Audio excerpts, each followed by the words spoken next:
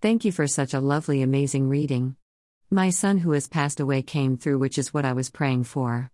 You picked up on his energy and told me that he wants me to write in a journal what comes into my mind, as he will be communicating with me whilst burning a yellow candle. Unknown to you, I was looking at new journals yesterday, and my son loved the color yellow. Especially yellow candles, as it represents joy, so it would make sense why he would ask that I burn a yellow candle.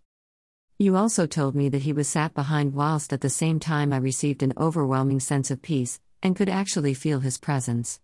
There was something very personal that you picked up about him that you could not possibly have known unless you were actually communicating with him. You told me that he took his own life whilst feeling at his lowest point to make things easier for me, as not to be a burden. After the call ended, it dawned on me, at the time I was struggling to support my other son who was suffering from mental health issues and was hospitalized 4 hours one way away from me. I was visiting him quite often and became exhausted as I was working full-time and bringing up my daughter who was quite young on my own. Your reading was spot on and has given me some peace, as I constantly worry that he is okay in the spirit realm and not suffering. You picked up that I am clairaudient, which I was amazed with, as no other psychic has ever picked that up before. I will definitely be booking another longer reading.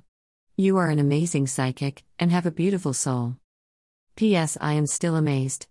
It dawned on me after the call that the reason Jamie would not have wanted to be a burden is because at the time I was run ragged trying to support his brother, working full-time and bringing my daughter up on my own. She was quite a bit younger than my boys. I will definitely be booking another reading. Thank you from the bottom of my heart. Del Mosey.